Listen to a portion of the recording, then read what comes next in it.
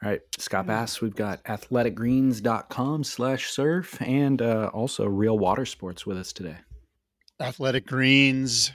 I've drank and I've had my Athletic Greens intake already this morning, and it's a huge part of my move towards getting healthier. You know, um, I'm doing a lot of workouts. I'm changing things up a little bit. I'm taking cold showers, and taking my Athletic Greens AG1. It's a one-stop green drink that's easy to take, tastes great, and it's filled with probiotics, essential vitamins, minerals. It's organically sourced. It is a no brainer. If there was ever a no brainer as we drive towards a healthy lifestyle, it's the simple and easy intake of Athletic Greens, AG1, athleticgreens.com/surf. Nailed it. I mean, going and buying green juices is expensive.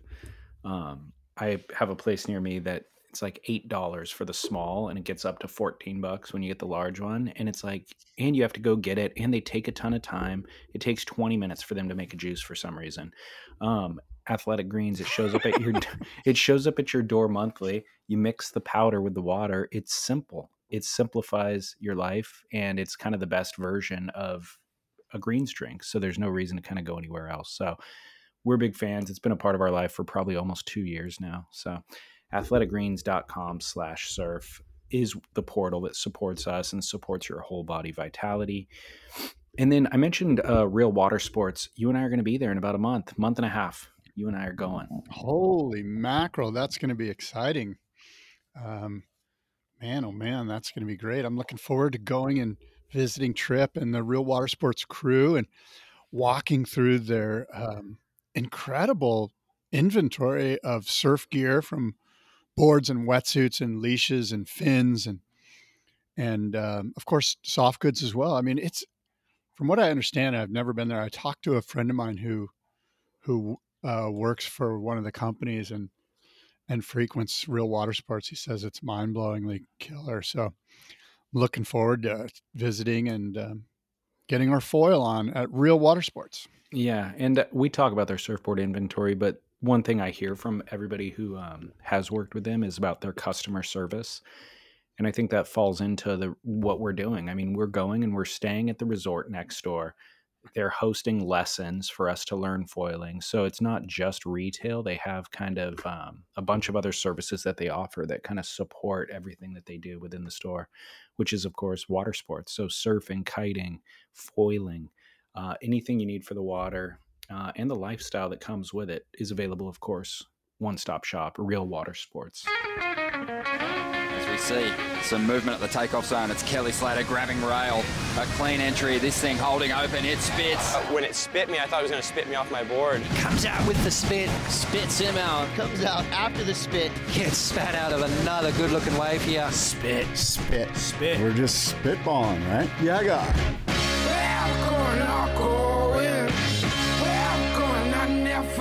Yeah, guy. Yeah, friggin' guy. Yeah, guy. David, it's a, feels like yeah, guys are bubbling up. There's just a lot of stoke, a lot of positivity, a lot of goodness here today on Tuesday, May the 30th. It's the day after Memorial Day, Monday. It's Tuesday, May 30th.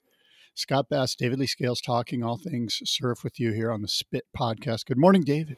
Good morning. I'm glad to hear you talk about positivity, because the way I've seen it, the internet's been it's all been controversy as far as I could tell, ever since the Surf Ranch Pro ended. And I'll tell you what, it made me, watching the whole thing play out, made me wish I didn't have social media. I was like, I didn't watch the Surf Ranch event, and would have no, if they say like, hey, if you're living under a rock, how would you not know unless you were living under a rock? I think I'd prefer to live under a rock in this scenario. I did not watch the Surf Ranch Pro, didn't miss it at all. And then all this controversy bubbles up, and I'm like, if you didn't have Instagram, I could live outside of all of this, and it really doesn't affect my surf experience in any way. the thing that's controversial is kind of there's been harbingers of the controversy coming for a long time. Like we shouldn't really be that surprised. And yet here we are, fully worked up and going to discuss it for the majority of the show, I'm sure. You know what I mean?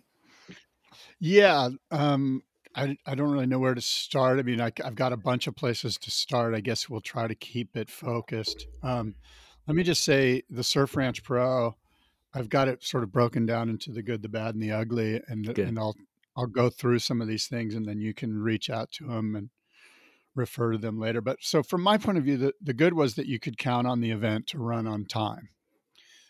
That's something that wave pools bring to the equation, which is a good thing. The surfing I watched, David, from the semifinals on was excellent.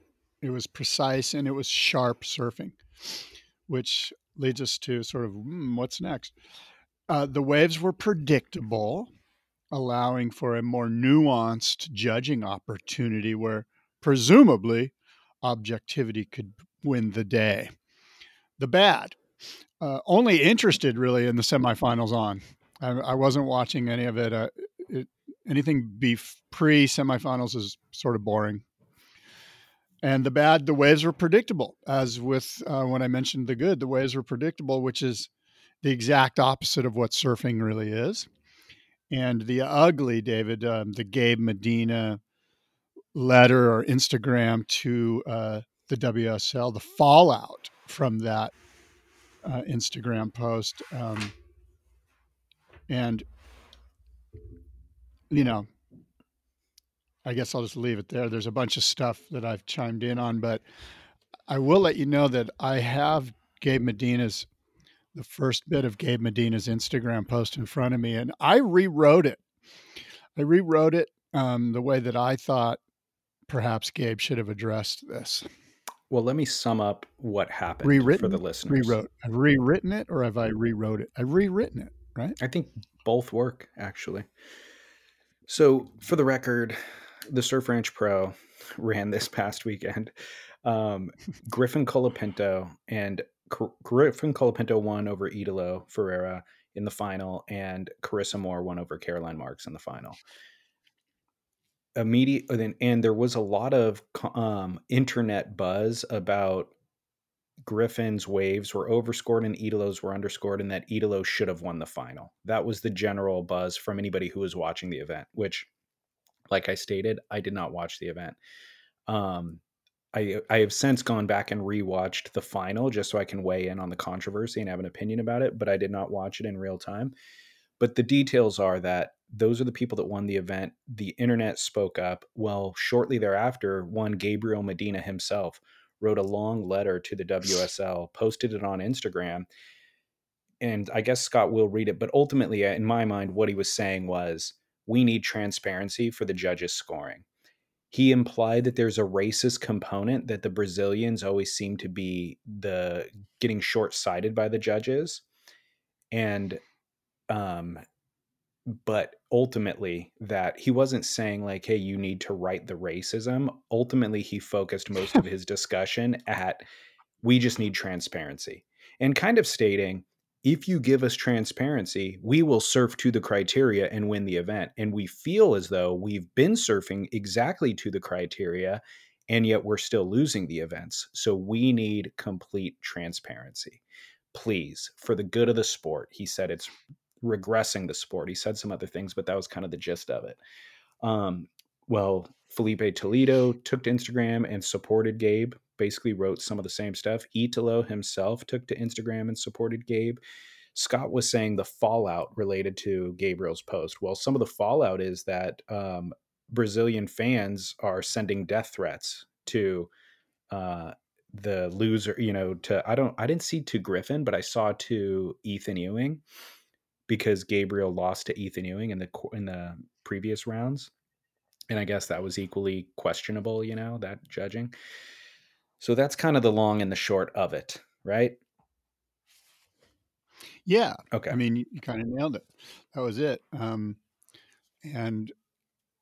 I guess my first take on it is, I don't know. First of all, it's very sad that there's some trolls on the internet that are making death threats to Ethan Ewing. I don't know how. I mean, I guess any death threat is serious, but it's very simple for a 14-year-old Brazilian kid to pop off and not use his, Well, it should prefrontal cortex. correct, but it should be stated that the World Tour is going to Brazil, so that creates a little bit more of a seriousness, Yeah. And No, for sure. by the way, there have been incidents in the past. Michel Borez got kidnapped. He got thrown into a van in a previous year during the contest, and thankfully was able to escape the van at a stoplight. But Connor Coffin and Carissa Moore saw somebody get gunned down at a gas station one night when they were walking back to dinner. Shane Dorian has stated in the past that he had his surfboard stolen from him at gunpoint when he was down there for the event. So there is this history of violent crime and attempted violence directly relating to CT surfers when they're down there. Kelly's not gone in the past because he feels the threat of the mobs that are down there. There's so many people, and it's a city on the beach when they run it at Rio. So that creates just kind of logistical concerns for the security teams. But at any rate. Well, let me be clear. All of that aside, Brazil's a shitty wave. It's not a world-class wave. It's simply, there's no wave on there that everyone goes, oh yeah, we got to go there. It's like J-Bay. No, it's just not, shouldn't even be on the tour. And it has nothing, all of those issues aside that you just mentioned, it's just, there's no world-class waves there. Now, I'm sure there's moments, just like around the world, everywhere has its moments, but Brazil shouldn't be on the tour.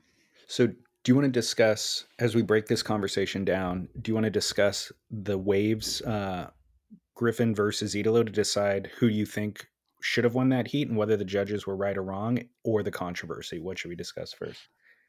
Yeah, let's just go to that first. Idolo versus Griffin in the final. It's very clear to me. I sent you side by side that they have a split screen side by side that Trax did that I sent you the link to. That it's really cool, and it's actually one of the blessings of the wave pool is that both the waves start on time. You get to see exactly what goes down. And David, I'm hoping that you'll agree with me, but because, let me be clear. I want Griffin to win. I want the United States to win. And it was pretty clear to me, not pretty clear, it was very clear that Idolo surfed better than Griffin in the final based on a split screen and based on the judging criteria. Even before the split screen. So by the way, Old Surf Dad on YouTube is the one who took the time to put this split screen together, which I think is important to note because the WSL should do this. There's no reason why they wouldn't, not in hindsight after the controversy, but in real time for the event, to be able to discuss these things and avoid the controversy. Because the reality is, like you said, this wave offers a unique opportunity to be able to really parse the details. And I understand when we're running events in the ocean, every wave is different. And also the way that a heat develops generates a certain amount of drama and excitement towards the end of the heat that doesn't exist at the beginning of the heat. And so you have these kind of higher scores doled out in these critical moments because the wave is coming. They need the score. Can they deliver the goods? So that creates an element of subjectivity that you cannot avoid as a fan, as a judge, and all of it, right? It's what makes surfing unique.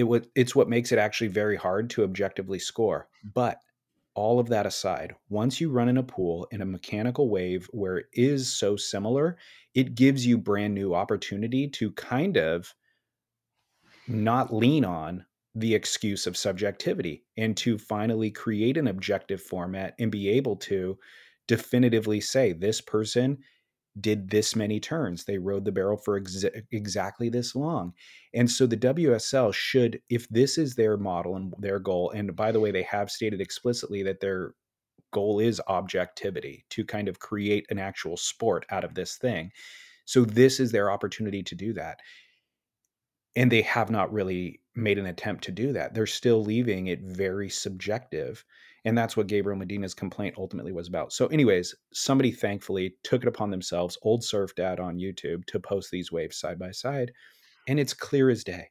Like, based on the WSL's own criteria, it's clear as day Italo should have won this heat. Super precise, super powerful, hitting it in the critical sections. Plenty, I guess maybe you could argue against variety of maneuver to a certain degree on his backhand, except that sure, he did 4 of the same turns, but then he did 8 other turns, So the 4 that you could say were the same, he did 12 total. So it really, doesn't matter. Even that point about the variety of turns, when you really get into nuance, because the wave pool offers our opportunity to look at things much more detailed. Those turns, although they're big backside off the lips, some have a little bit of fin drift, some are more vertical, some have fins come out, some don't, some are brought out onto the shoulder more.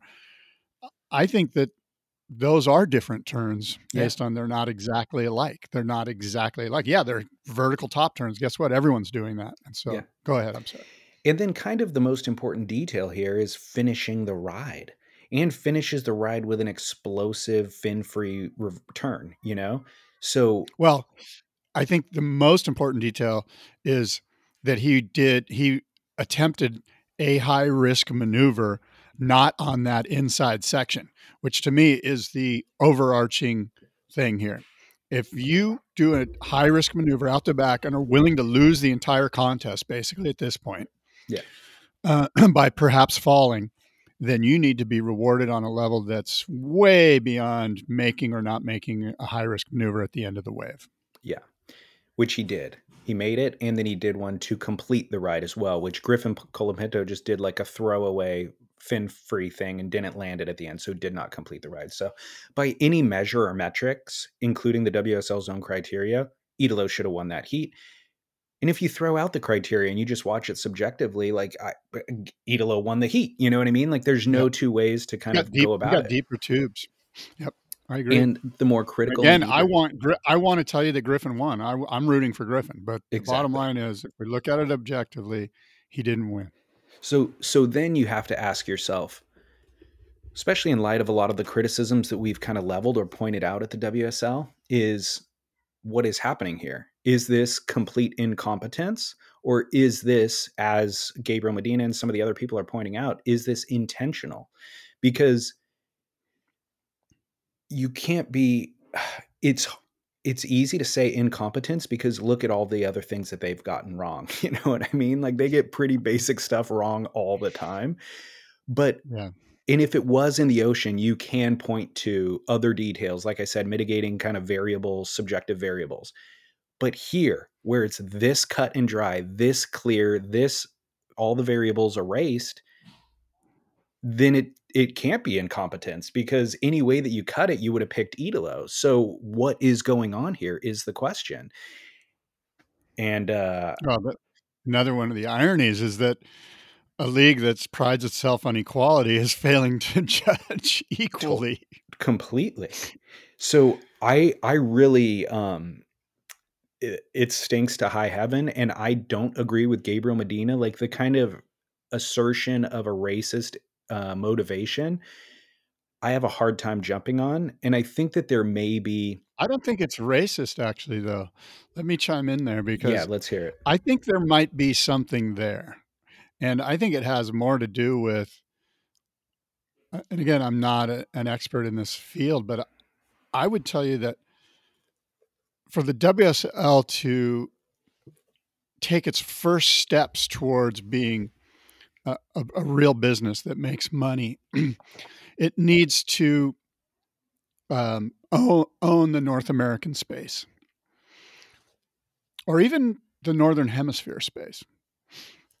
And to do that, it benefits them to have a North American champion. And so whether it's a knock against Brazil, or it could have been a Costa Rican, or it could have been specifically Brazil, a Tahitian. My point is that I think that there's an argument that if there is any sort of leaning one way or another, it would be a leaning towards let's create a North American champion because it's good for business. It's good for eyeballs.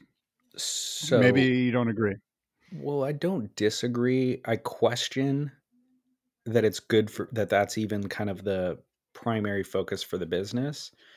I'm not saying they are doing this either. I'm just saying Well, so that if makes that more sense to me than a Brazilian versus like a racist thing, like or a so nationalist thing. yeah, it's not anti something, it's pro something, is what you're saying. Right. So let me Yeah, and ask it's you, pro North American eyeballs. It's pro let's make a solid business in America, and from there we can then reach out, much like the NFL and the NBA, and as they reach their and Major League Baseball, as they reach their tentacles into the other regions of the world. so if that were true, Mhm. let's play it out. How does this actually, take hold? You have an owner of a league, Dirk Ziff. Let's say that's his ambition. Does he give a missive to the CEO and say, fudge the numbers, push somebody through, talk to the head judge? No, Exactly. of Exactly. course So not. or is there a meeting where he's like, we need to try to build it into American fan bases as much as we can, think of strategies for doing that. And then it trickles down and subliminally works its way into the No, judge's I think booth? it's just a subconscious thing. It's a North American company. The WSL is a North American company. It's not a world league. It's run here in Los Angeles, and it's unconscious or subconscious thing that, and it's inherent in me. Like I root for Griffin, and so the league. I don't think there's any overt bias. I think it's just it just happens. Yeah. You know what I mean? Yeah. I don't know. I don't disagree with you. I think they have they really get behind and support the whole Brazilian Storm storyline and theme. And I've Yeah. seen them lean into that plenty to be able to make Yep. the counter argument and even support a lot of those Plus, people more than they look at the last support two Griffin. champions, Yeah. and look at the last two champions, Brazilians, Yeah. Gabe and Idolo. I mean, Yeah. Gabe and Felipe. Right. So then the I mean, question, and then wasn't it Idolo, Gabe, and Felipe, the last three. Felipe? The last three have been Brazilian, Yeah. right? Is that correct? Yeah. I think so. And so in the past, like from the ASP days, even honestly, you would have a controversy go down and you would actually look at the sponsors. You'd be like, okay, well, it's a Billabong event and Yeah. the Billabong guy won. And that was actually true. It wasn't even conspiracy theory. There was a lot to that. And so that was the first place that my brain went, but they're both Italo is on Billabong and Billabong has just as much kind of invested in the WSL as Quicksilver does, which is Griffin's sponsor. And if Gabriel Medina got robbed earlier, then you'd be like, wow, well, he's with Rip Curl. Rip Curl sponsors more events on tour and has more vested interest in the tour than anybody else. So I think the sponsor thing kind of theory gets thrown out pretty easily now, even though that used to be the culprit in the past. So then it comes down to just, I guess you've already landed on your answer, so it's not worth discussing additional theories, but I was going to suggest that diversifying the points rankings is also maybe what the WSL's ambition is, like not letting one surfer run out way too far in advance and create a controversy on finals day, but having a fairer mix of people in that top 5 running might be beneficial to the business and give somebody a nod in a situation like this. Yeah. Look, I think I don't know about that. I think at the end of the day, there's been judging issues since the 1965 Duke. You know what I mean? Like there have been judging issues in surf contests since day one, and there will always be. The problem is that because this event has a relatively objective a format Exactly. to judge upon, it's kind of highlighted, even though it's very, very thin, like razor mark. Like I watched the Gabe Ethan heat. I didn't watch it split screen, which needs to happen, but I had a hard time determining who won. Like they both just surfed insane. you They know? both serve And to I the was looking, criteria, but yeah, and I was looking to give it to Gabe. Like I wanted Gabe to be right here. And I'm not saying he wasn't, yeah, but that one was a little tighter yeah, than the final. yeah. Well, that's where I think that maybe what you're saying is right. There is a subliminal North American bias that is affecting all decisions being made. But I think additionally to that is there is a real incompetence that we're seeing played out in every event and in the kind of overall structure of the entire tour. There's a misunderstanding of what surfing is and what it can be and the role that it plays. And then just getting every little detail wrong along the way because the initial conceit is misunderstood. And so I think this is incompetence. I think it's incompetence from the top down, where the top should say this wave pool creates an Yeah. opportunity for objectivity, and here's the ways that we're going to make it more Yeah. objective than it's ever been in the ocean. And then Yeah. holding the surfers accountable to it, holding the judges accountable to it, all of that stuff. There is no clarity in that way. Yeah. And which brings me to my next point, which is they need to address this controversy. If your top athletes are calling out the judges and saying there is not enough clarity, and by the way, another thing that Gabe said, I forgot about this, was that the coaches, the athletes' coaches, have contacted the judges directly and basically been given no information. They've contacted the judges and said, what do we need to do at this event? And they're not given direct information. They're not giving clear rules or criteria for what needs to happen. And so he's like, we just go out there and kind of wing it or do what the rule book says and we still lose and we do it, you know. So I think clarity and addressing it from the WSL is what needs to happen today. What you said, I think, is perhaps the most important, and we maybe need to really highlight this, is that there's incompetence, and the incompetence is from the very top. And I don't mean Eric Logan. And what I look to is in other leagues, like, say, the NBA, forever the Clippers were just horrible. Why? Because their owner sucked. The Chargers, great example. The Spanos family, shitty owners. And throughout leagues, Major League Baseball, wherever you have an owner group or a specific owner, that's just horrible at what they do because they're not focused. That team generally sucks no matter how many great players they get. It starts from the top, and then the top is Dirk. And I just don't think, I think Dirk's, this is one of his many businesses. Obviously, this one's probably like number 20 on the list of important ones. And he's like going, here, Eric, handle it, dude. But it's got to come from, somebody that cares. And I think that's probably the big issue here, is that the incompetence comes from the owner, not from the CEO. Because we all know Eric is just like looking to the owner going, what do you want me to do? And they're like, equality, make it fair for the girls, blah, blah, blah. Yeah. And, well, let me, I don't know if, go ahead. Well, I was just going to say, we've criticized the WSL for various things over the last couple of years. And there's been this interesting dynamic where, and we've addressed this as well, where the athletes, you and I get a bunch of intel from people who either work in the organization or have worked and since left the WSL organization, and athletes themselves too. So you and I have all this intel. We're limited on what we can really say explicitly and verify with fact on air, but we get a lot of this intel, right? Well, we're at a point now where the athletes themselves are finally speaking out. And what's happened, I think, to prevent that in the past is there's a few athletes, there's maybe 5 athletes who are on that very top who are making millions of dollars a year, and they're benefiting from the tour despite the tour's shortcomings. And so they're not going to speak out because they are winning world titles, they're protecting a paycheck, all that.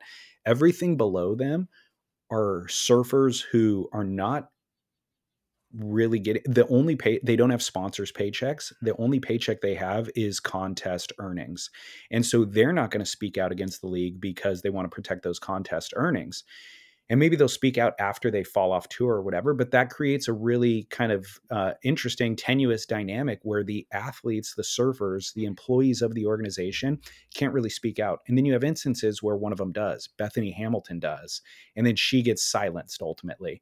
And then athletes try to support Bethany and all of a sudden they get silenced as well. So you and I are kind of holding I don't know these. about who's getting silenced. Nobody's getting silenced. I mean, Yeah, I can't. Instagram's right there. If you No, can chime in if you. I can give you 2 examples once we get off air, but multiple of the male athletes asked to wear Bethany Hamilton's name on the back of the jersey Right. to support International Women's Day in Portugal. And not only were I those agree with jerseys that. not printed, they gave them I another know. female's name on the jersey, right? And they were not, and they ultimately decided, you're right, they weren't silenced, but those surfers decided, if I didn't get to wear the Yeah. jersey that I want, I think that's pretty clear that I'm not allowed to speak about my supporting of Bethany Hamilton. So you're right. They could have taken to Instagram. But that's on them, right? That's on Correct. them. Like that's where courage comes in. Like, and yeah, you know what? You could very well chime in on Instagram and your career is over, you know? And Correct. so maybe I'm not saying that's the best move, but I'm saying you weren't silenced. You chose not to speak. Victim blaming, Scott Bass. No, I'm just saying. Gabe's a great example. Gabe spoke, man. He had the. Well, now, of course, he's in a physical position where he can pull it off. But that's kind of the point that I'm getting to. Is you're absolutely right. Those people could have spoken up with enough courage, and dismissing of their future paychecks. But we've been in a situation where they never felt comfortable doing it in the past. We're in a situation now where it's gotten so egregious.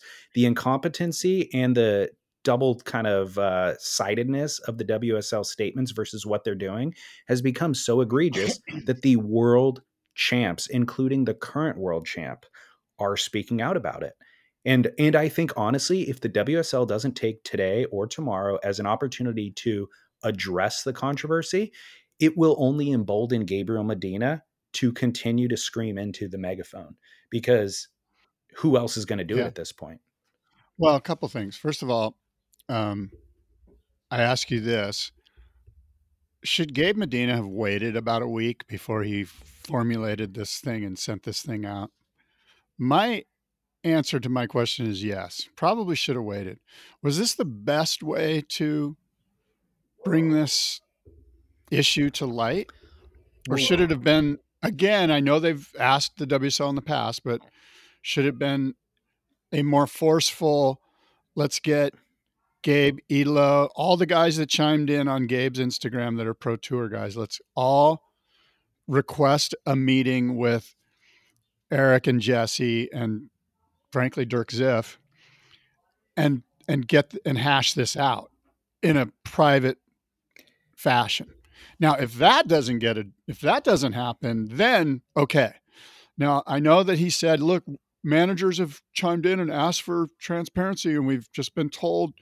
Basically, what he said is the WSL has given us their examples of why what they're saying is correct, but they're not looking at our examples of why what we're seeing isn't right.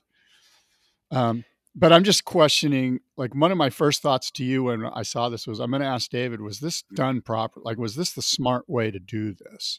Are the lunatics running the asylum? And the answer is probably yes, but it's not the lunatics you think. Exactly. Yeah, I don't know that analogy, who you're referring to as the lunatics in it, but I don't have a problem with the way that Gabe handled this. I understand what you're saying is the way that Gabe handled this might enrage the mob of the internet trolls that will then send death threats.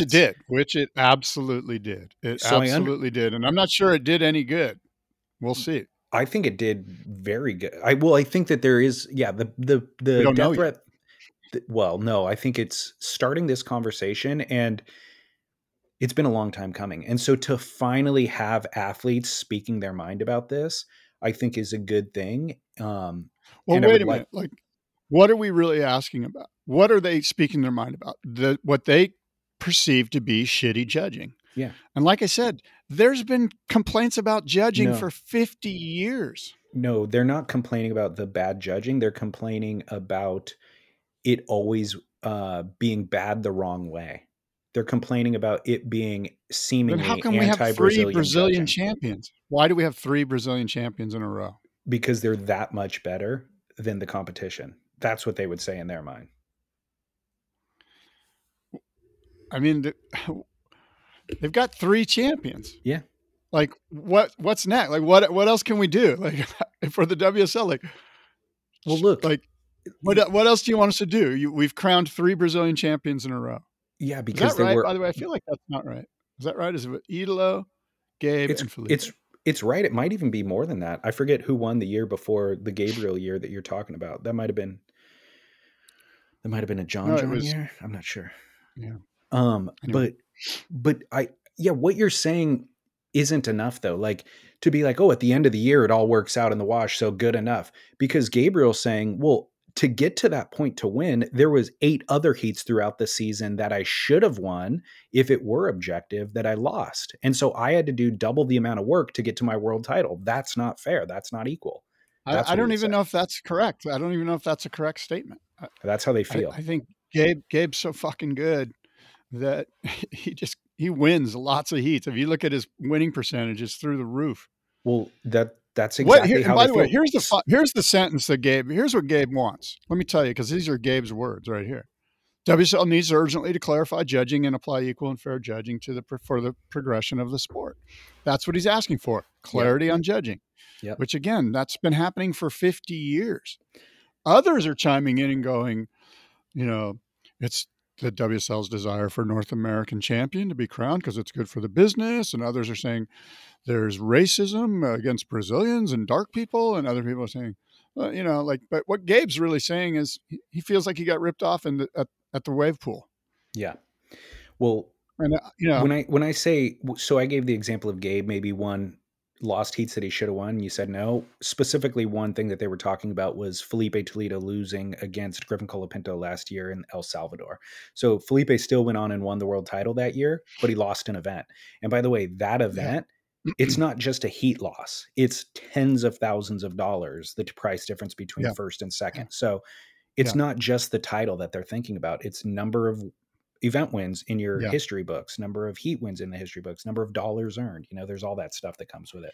Well, again, this is a great opportunity for Surf Dad or whoever to take those 2 winning waves from El Salvador and let's look at them split screen right now. Yeah. Like that's what Gabe's asking. Like, let's have this meeting where we're all like, let's get the resources together, have all the waves put together. Let's look at it all. Let's call a spade or not. Yeah. But if we because I agree, I think Felipe did get robbed in that event. Right. But you know what I'm saying? Like this should all have happened behind closed doors. Now, if they deny that meeting, which I doubt they would, then we have a reason to go, hey, they won't even talk to us about this.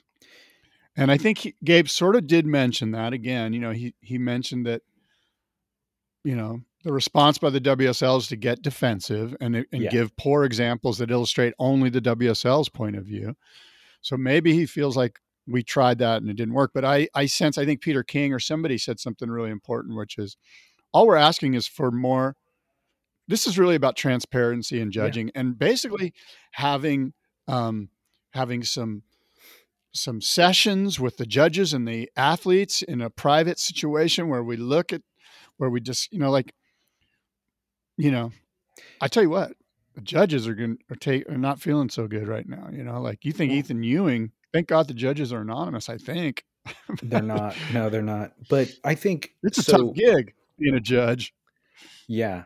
I'm glad that this conversation is happening. Like you asking me, did Gabe handle this correctly? He should have gone and asked for this meeting in advance. I don't know that Gabe did or didn't, but I do know, again, from kind of years of talking to people behind the scenes, that the athletes are frustrated.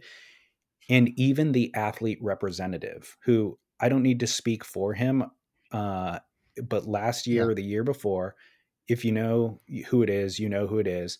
But the athlete representative did not feel like he was being heard by the WSL side of things. So the athlete's representative is to take ideas from the WSL, share them with the athletes, and then share the athletes' feedback with the WSL. And some of this is in meetings where everybody's in the same room, and often it isn't.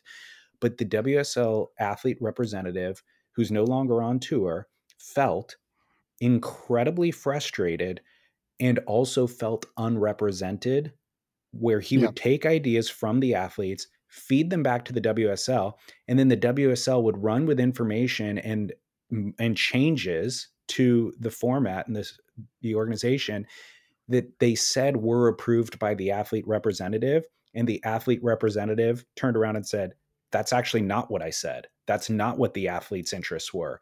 You're basically so, and that was directly related to the mid-year cut and a bunch of other things. So and then felt like his expressing, you guys are not representing our best interests. They basically silenced him in those conversations too. Like, oh no, that's exactly what you said. We're running with what you said. And he's like, no, I didn't. This is not. And then ultimately, it creates a lot of pressure in that role, and he falls off tour. And so all of that stuff is suspect and feeds into the part of me saying that people feel like they can't speak out. Maybe they're not officially silenced, to your point, but they feel as though they can't speak out. And that's a cultural Well, you know what problem. happens in other leagues? Other leagues at the end of the year, they have meetings. They have owners' meetings. And that's what needs to happen. And this is just a case of the WSL's just they've trimmed a ton of budget. But I guess my point is this: at the end of the season, there needs to be representatives of each athlete that's made the cut, or however you determine, maybe it's all 36 or whatever, but you acknowledge athlete representation from each athlete. Those acknowledged athlete representatives go to the quote unquote end of the year meetings with the entire WSL, and they have an insane communication week where they have the judge. Like, it all just happens, and all of this stuff gets fleshed out. And oh, by the way, it gets reported on by surfing journalists, which there aren't really any anymore, to be honest with you. Like, there's although Stab's doing a pretty good job. Like, so Stab sends people down. They're there in those meetings too, just like when the NFL has its winter meetings or Major League Baseball has its winter meetings. All of these leagues have their winter meetings where everyone comes together and they all kind of assess what happened, assess what can get better, and then vote on implementing changes that, and that's the missing piece here, is that there's just no communication protocol within the WSL to handle any of this stuff. And to just be a representative and call and go, like a meeting, I want to event some stuff, and to do that and to think you're getting heard and then you're not, proves that way doesn't work. What we need is massive end of season meeting with all the stakeholders. Yeah. So considering the problems that are inherent to the lack of communication and this rift between the athletes and the organization, I think that them taking to social media and putting it on blast and making it public is actually a very good move. And I'm glad to see the athletes finally doing it, because these are all things that we've been discussing from behind the scenes. And even the people who report them to us don't want to be put on blast. And so there's this veil. It allows the WSL to continue, whether it is the corrupt, blatant, intentionally, skewing the numbers, or whether it is just incompetence. It allows them to continue down the path that they're on. And so finally kind of shedding a light on it, and especially from their current and former world champs doing it, I think is a very powerful moment. It's a powerful time in surfing. It feels like the implosion that you and I have been talking about is nearer now than it's been before. Let me ask you this. Speaking of other leagues, when somebody says something in the NBA that is detrimental to the health and well-being of the NBA, the commissioner has the opportunity to fine that athlete, to put some sort of sanctions on that athlete. And that's how you make sure that these situations don't get out of control and the whole thing implodes. Now, the WSL, I don't think, has that kind of power. Well, they do. Now, I know it's in their rule book that you're not. I mean, we can look at Joel, for example, Joel Tudor, and go, oh, well, they put sanctions on Joel, Well, and you could certainly say, does Gabe deserve a sanction here? Because, like, if you're the WSL, like, that's how you kind of prove that you're a real league, when you stand up and go, you know what, you're hurting the integrity of the league by saying these things are blatantly false or whatever. Like, so I'm not saying that that's the case. What I'm saying is, should the WSL, is the WSL within its right to throw the idea of sanctions around for speaking out against the integrity of the league? You'd have to ask a lawyer, because I feel like Gabriel Medina may have. I felt like his statement was dodged the kind of dangerous points in the conversation and left it very, I don't know what. I felt like he fell just on the side of it not defaming the league and just pleading for clarity from a kind of Yeah. sympathetic standpoint. So I Yeah. think that he might have dodged any fine. But to your point that leagues do that, Leonardo Fioravanti got fined $60,000 for speaking poorly about the Apple Watch, because the WSL rulebook, or I guess the surfers' contracts, does have something that states you're not allowed to disparage the brands associated. You know, if somebody's going to sponsor us and give us money, you can't speak poorly about the product. And so he did, saying the watches don't work. That's why I had problem in my heat, and he got fined $60K for that. So they may have a similar rule for something like this, but I don't think that Gabriel crossed the line. Yeah, I would agree with that. Now, I have, I don't know. This morning, I rewrote Gabe's letter to the WSL. I don't know if we want to bore the listeners. I'd like to hear it. Well, look, I'll just go line by line and you can stop me. Gabe says, please understand the importance of this discussion. Rewriting it for Gabe, I wrote, please understand, relative to climate change, sea level rise, human rights abuses around the world, the killing of journalists in embassies with bone saws, and the ongoing war against democracy, most notably Russia's invasion of sovereign Ukraine, judging in surfing contests isn't really that important. However, surfing has been my life, and just like surfers all over the world, my love for the sport, this lifestyle, this culture is unconditional. Many of us have put all of our hearts, frankly, our entire lives, our self-identity into surfing. And we want to have a beautiful legacy one day we can look back on in happiness in our hearts, knowing the oceans are healthy and thriving. I'll leave the democracy and human rights stuff to the other folks. However, the surfing community, especially in Brazil, based on my interactions with my fan base there, is mesmerized with the inconsistency of the WSL judging, and it's seemingly been this way for many years, but it's lately been even worse. In my opinion, it's quite clear the WSL judging continues to reward seamless transitions, which I consider very simple surfing. While it would be absurd to suggest that the judges have taken critical turns in critical sections off the criteria, I'm frustrated that progressive, high-impact high-risk surfing isn't being rewarded enough. This is stagnating the sport. How am I doing so far? I rewrote Gabe's piece. It's less, it's good. It's funny. Okay, but that last paragraph I want to highlight, because what he actually wrote is, I think, wrong. What he actually wrote is right here. It is, let me see, where is that? He wrote something about, it's quite clear that the judging is now rewarding very simple surfing seamless transitions and have taken critical turns in critical sections off the criteria. I don't think that's the case. I think everyone agrees that if you're doing a critical turn in a critical section, that's part of the criteria. Gabe is specifically saying they've taken that out. Well, he might be referring to Idolo's repeated critical turns in critical, areas. He might be, but he didn't. What he said is it's quite clear that they're now rewarding seamless transitions, which, by the way, they should be rewarding, and that they're not rewarding critical turns and critical sections, which I think we all agree, whether to what level or not, that's certainly in the judging criteria.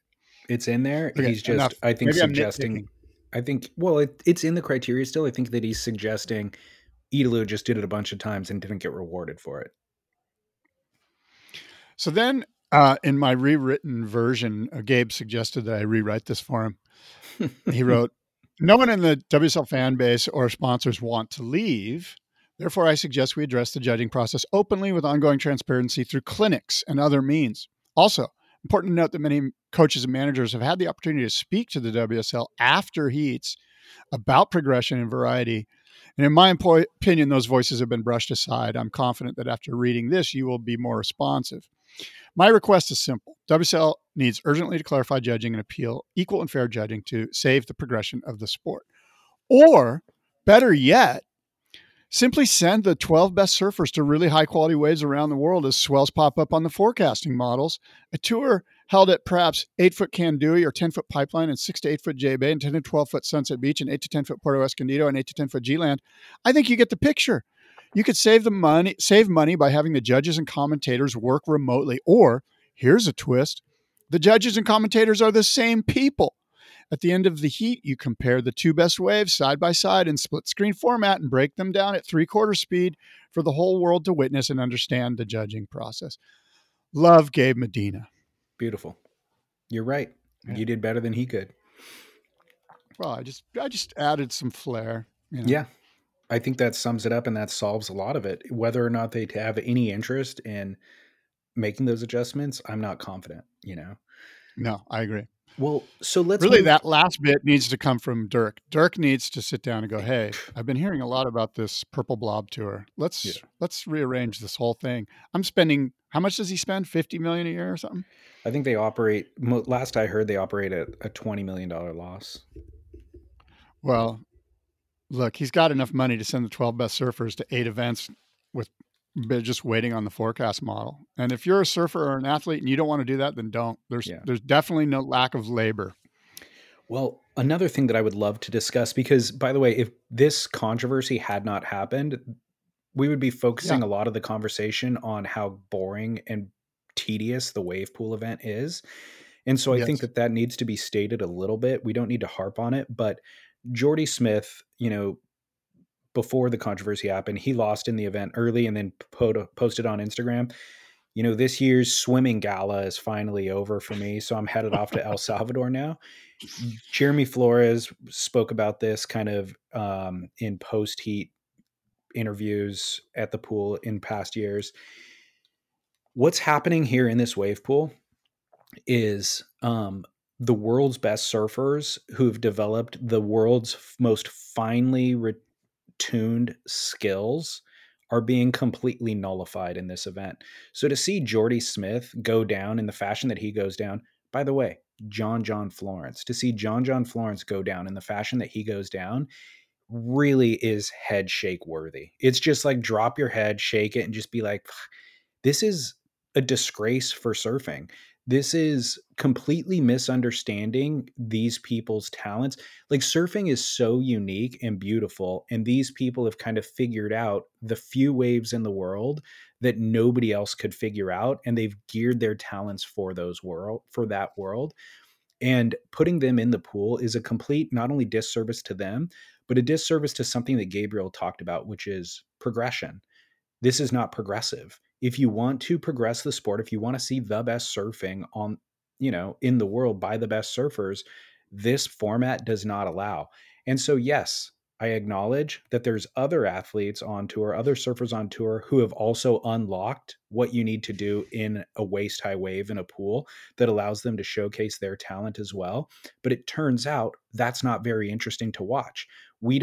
This would be, those guys have F1 car keys and they know how to win those F1 events, but it turns out they also know how to drive a Ford Taurus really quickly too around an oval track. And so this is a Ford Taurus versus a Camry in an oval track.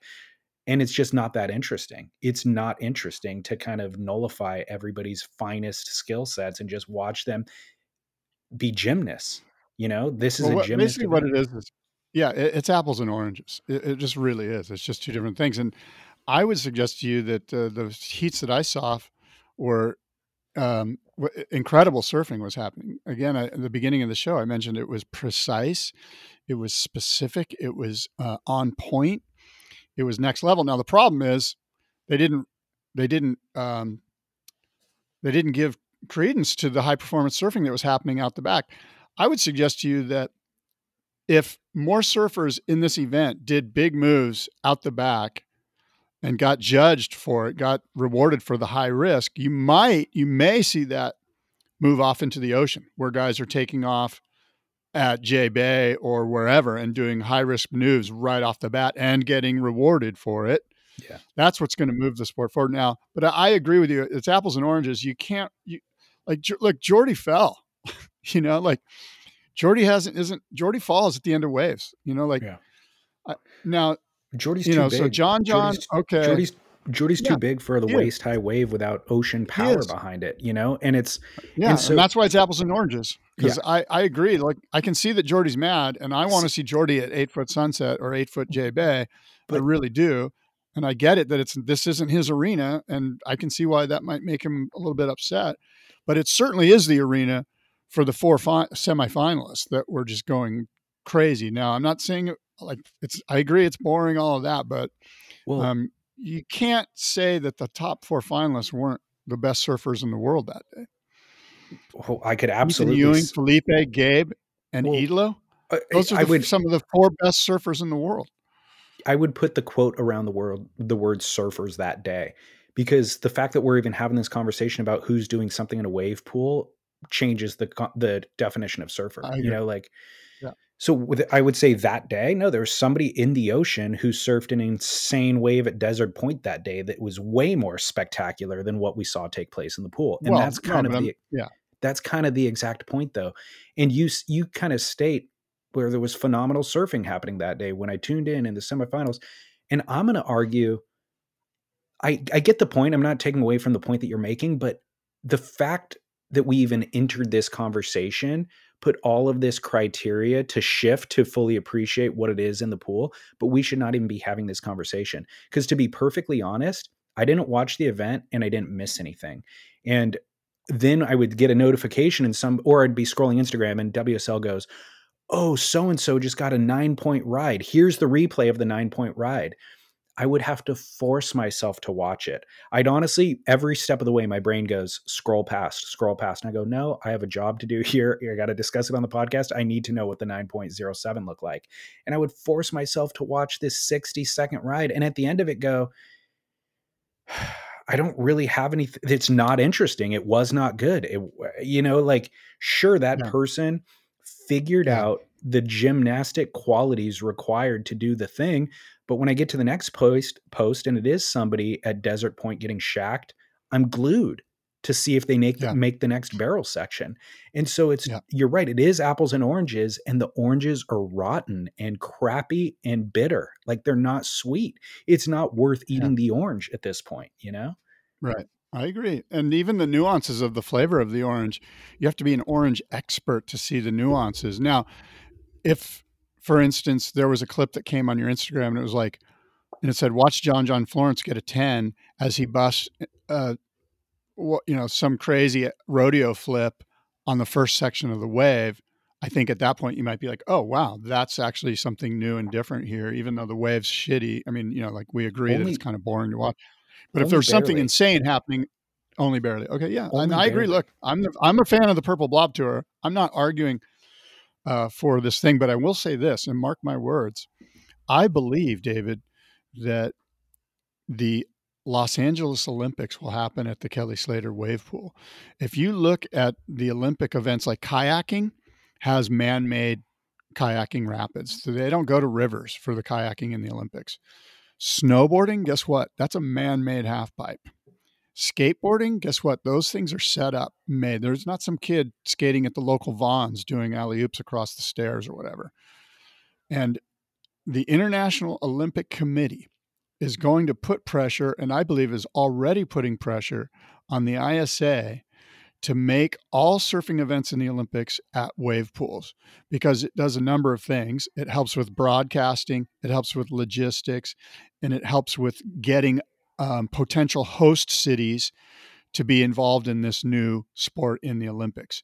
In other words, if you have it in, wherever, somewhere in South Korea or wherever, or just a landlocked, Austria, you're going to need wave pools. And I bet, again, mark my words, that LA is not happening at Trestles. It's happening at the Kelly Slater Wave Ranch. Yeah, it's a dystopian future, I suppose. I don't disagree with you. And I think that they all misunderstand the sport enough to where that could actually come to fruition. I just think it's a terrible misstep. I don't really care. See, I think there's listeners right now that are going, God, you guys are talking way too much about this stupid pool. It has nothing to do with surfing, and I don't care. And I'm kind of like that too. We're talking about it because it's our job to talk about it. But I don't, That's how I started the conversation, dude. I wish I lived under the rock. Like I said, I avoided Surf Ranch event. And by the way, it was interesting. Barton Lynch, who I love, especially in the last couple of years, he posted on Instagram last night and he goes, hey, it's selfie mode confessional. And he's like, I know that you guys wanted to hear my opinion. A bunch of people have asked my opinion about the Gabriel Medina controversy. And I was like, sweet. I saved it because I didn't have time in that moment, but I'm going to watch this later because I want to hear his opinion on it. So then I went back later when I had time and I watched it, and he goes, I know you want me to weigh in on that controversy. Turns out I didn't watch the event, but I mean, I'll go back and I'll watch those waves that you guys are talking about and that Gabe talked about, but only when I have more time. I didn't do it yet. It's not really a high priority for me. And then I'll comment later on what I reveal or what I find out. And I thought, Barton, yes, me too. And wow, this is a real problem for the WSL, is that without this controversy, this would have been, I would argue, the lowest viewed event that they've ever run in the history of the league. You know what I mean? Like, nobody is watching this event. I don't know. It would be interesting to see the eyeballs. Well, they're going to lie about it. They never give you the real And I will numbers on say that. that you're so gnarly. I will say this. One of the other good things about this event is when you go back to watch condensed heats, you just get 4 waves in a row. Like there's Yeah. no like downtime. Yeah. Even in the condensed version, it's like bang, bang, bang, bang. Do they show the Which is wave kinda from cool. beginning to end though? Yeah. Okay, that's good. But it is problematic for the WSL that Barton Lynch, who's so tuned in to competitive surfing, is no longer watching their events. You and I, Well- so tuned in, no longer watching their events. It's a big problem. This brings me to my next point about this, which I want to get your take on this. Is this actually the best thing that ever happened to the WSL? I mean, you and I was are gonna talking ask you about that it. This too. has created so much controversy, mostly Gabe's doing, but people are engaged that might not be engaged. My wife's engaged. My wife's watching the heat and going, oh yeah, you know what? Elo did beat Griffin, you know, or it looked like it. I don't know, you know, or what my point is. We're engaged. Like, you know, you're the king of, you know, there's no such thing as bad news, you know, like Yeah, that's bad publicity. sort of an axiom in social media world that we're in, the age that we're in. I thought about that too, and that's why I said a minute ago, like, nobody, without this controversy, nobody would have been talking about this event. We would have been rehashing the old storyline of, man, the wave pool is so boring and tedious, you know? But now everybody is talking. And by the way, people are watching those last 2 waves. Unfortunately, they're doing it on Old Surf Dad's YouTube account and not on the WSL's YouTube account. So the WSL isn't even registering those fans or views.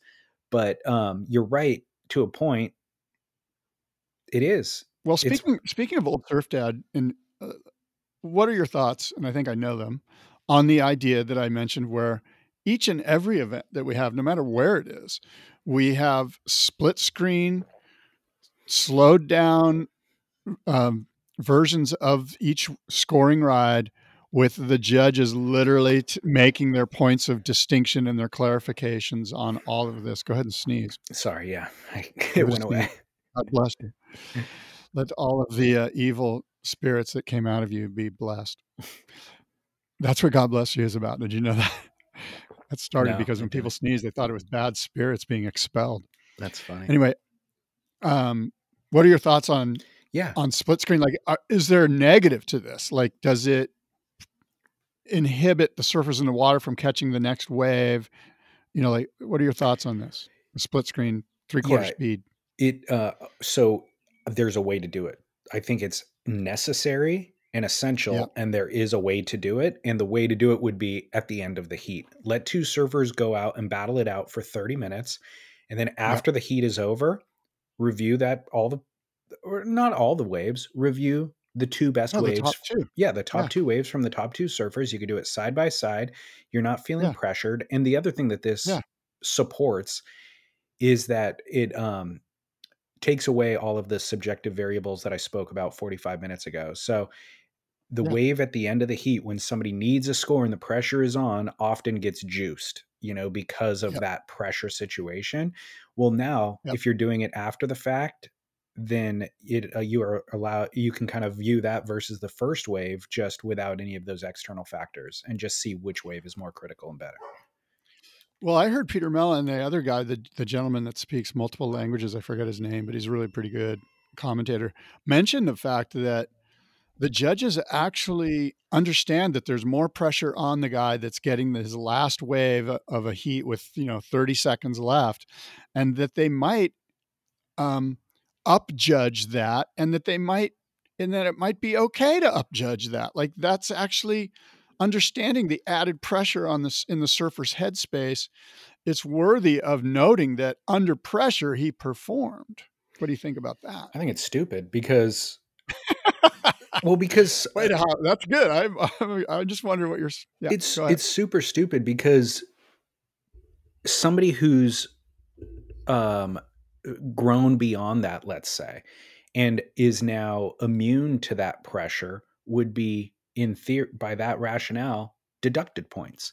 Somebody like Joel Parkinson, who was so seamless and smooth, that he was defying what anybody else showed.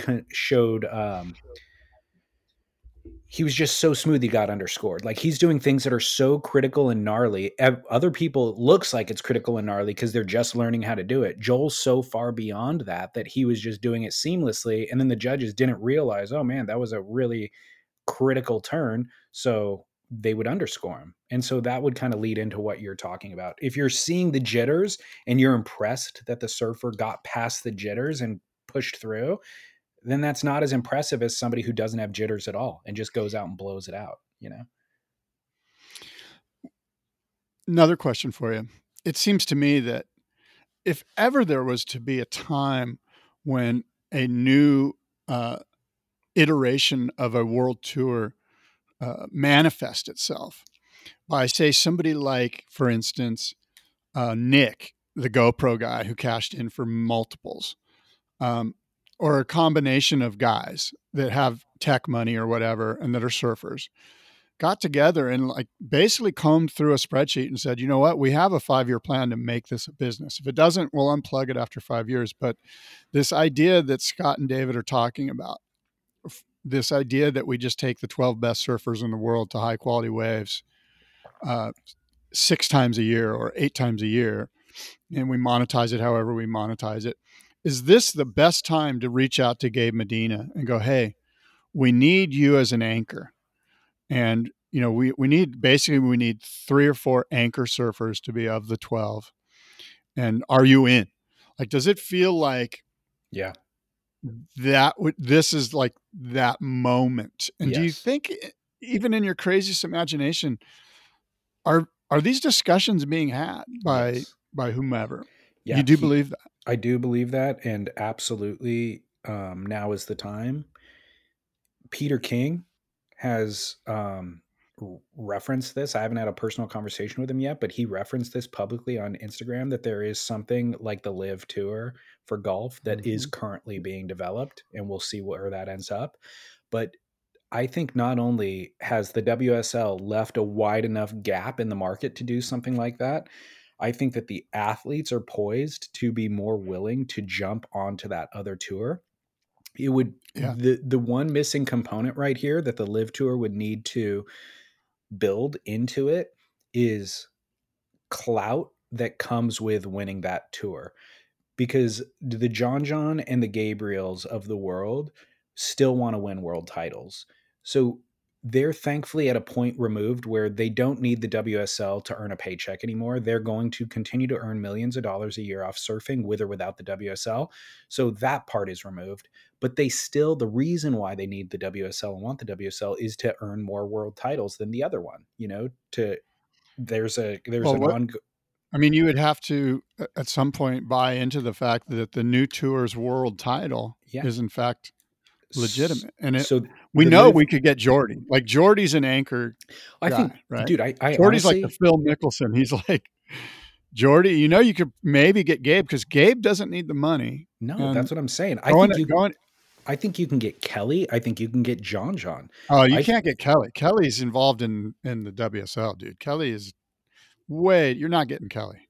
I think, look, Kelly would have to assess that business. He's already out. My point is, he already didn't requalify for the tour. Yeah, he's already looking at retirement. And if the top surfers in the world go and do this thing, You don't think he would want to play in that world? No, that would blow my mind just because he has too many relationships and too much. I think he has business interests. He does. Of course, we know he does with the KS Wave Ranch.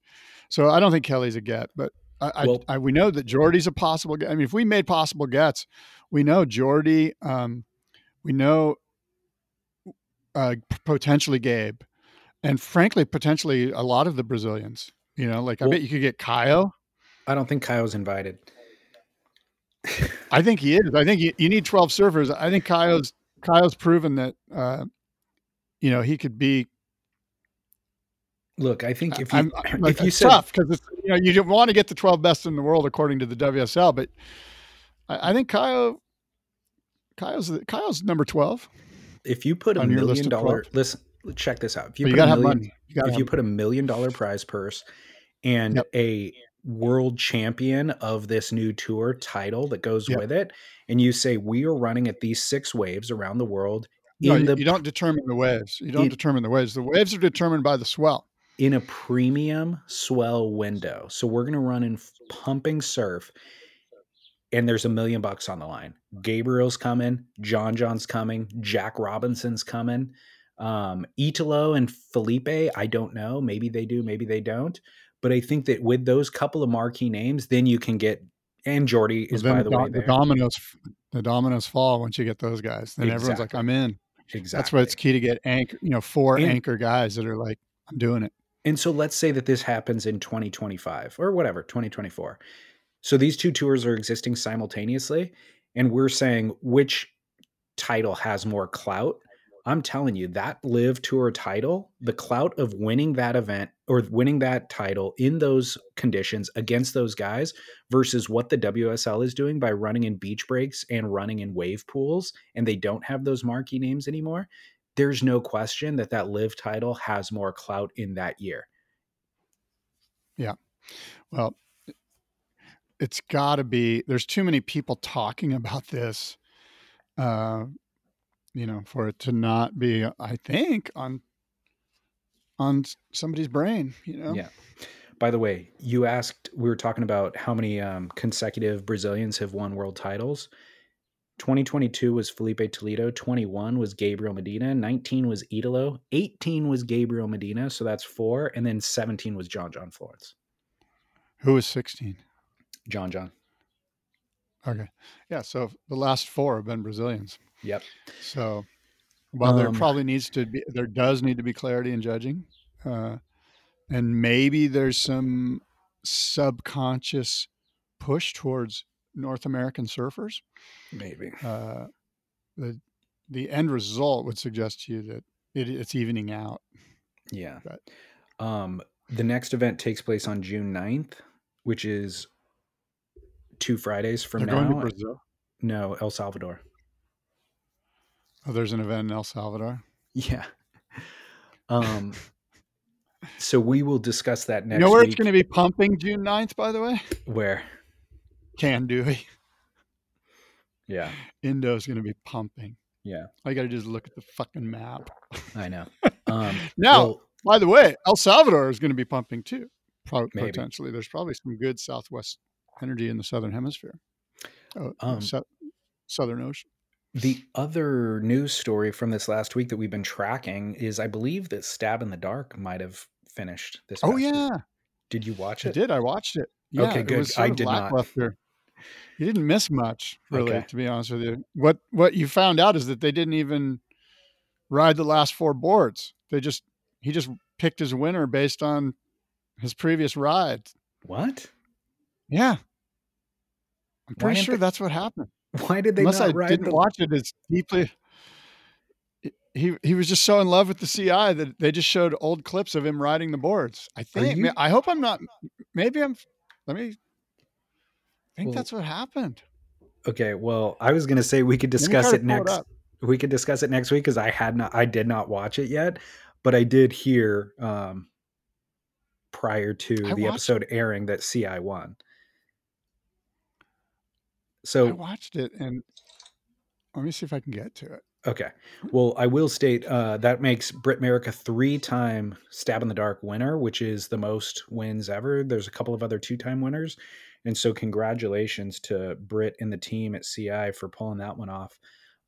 That's a pretty big win. And like I said, there's footage or imagery of Italo in Indonesia from the week before Surf Ranch, and he was riding Channel Islands boards down there. So I think that's a pretty big feather in their cap. Sorry, I wasn't listening to you. I was trying to find this. Well, one thing that you might be interested in, Scott, is we've been tracking the Shaper rankings for the WSL events, and it's shifted based on this Lemoore event. Matt Biolis now sits in first position. Obviously, Griffin Colapinto rides his boards, Carissa Moore rides his boards, Iago Dora rides his boards, and Caroline Marks, who also made the final, rides his boards. So he gained a bunch of points and leapfrogged into the first position. DHD is now in second due to Ethan Ewing's good result here. Sharp Eye moves down to third, Channel Islands moves to fourth, and Paizel is in fifth. All right. Well, that's good to know. Look, these are F1 surfboards, and these are the guys that make them. So great shapers, all of them. Yeah, Matt Biolis, congrats. And then, of course, Britt Merrick, congrats on the Stab in the Dark win. Man, it's I will go back and watch the Stab in the Dark final episode, but I'm really disappointed to hear your take on it, that they really didn't end with a banger. Maybe I hope I'm not, I hope I'm not misspeaking here. Maybe that was you the just vibe watched, I got with maybe you just watched like a preview for the episode or not the full episode. Is that possible? No, I watched the whole episode, and I thought they. Anyway, we'll see. Did, right? Maybe the waves went flat and he had to just. I think that's what happened. I think so, but I don't know. I mean, why would that be stuck in my head if that's not something I heard? But yeah, I don't know. And the footage is all footage that looks like old footage, basically. I just don't understand why you can't speak on with absolute clarity on it. Why is it murky in your mind? Because I was just kind of vaguely. Oh, okay. I don't know. Okay. I did watch it, actually. That should be a concern. I mean, you either watched it or you didn't. I don't know. If you did, just kind of. I did. My takeaway was Italo didn't surf the boards again. Crazy. That's insane. That's the whole point of this project. Why would they not? What? Again, this is why I'm worried that maybe I'm getting it wrong. I don't want to poo-poo what Stab did. All right, well, we'll come back and report on it next week then. All right, well, look, David, great show. A lot going on here. I hope we didn't bore too many non-WSL fans with the discourse today, but until next time, adios and aloha. Says my son, it's all been done. Someday you're gonna wake up old and gray. Go and try and have some fun, showing warmth to everyone. Meet and greet, cheat along the way.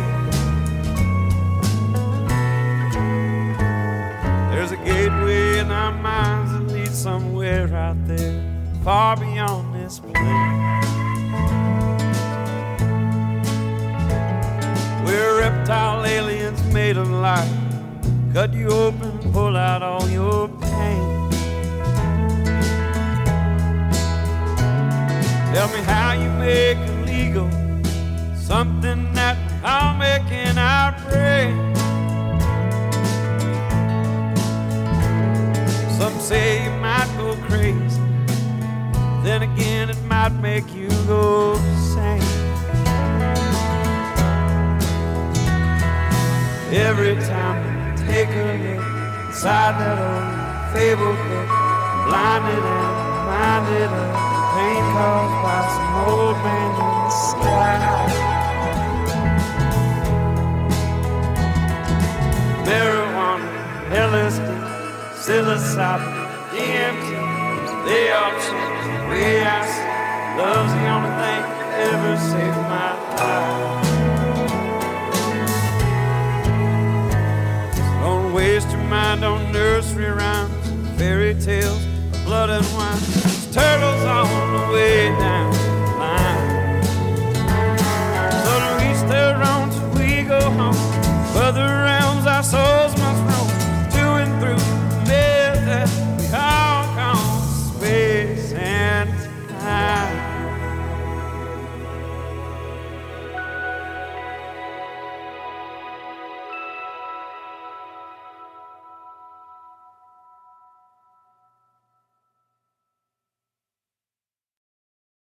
And don't forget to post your job for free at linkedin.com/surf.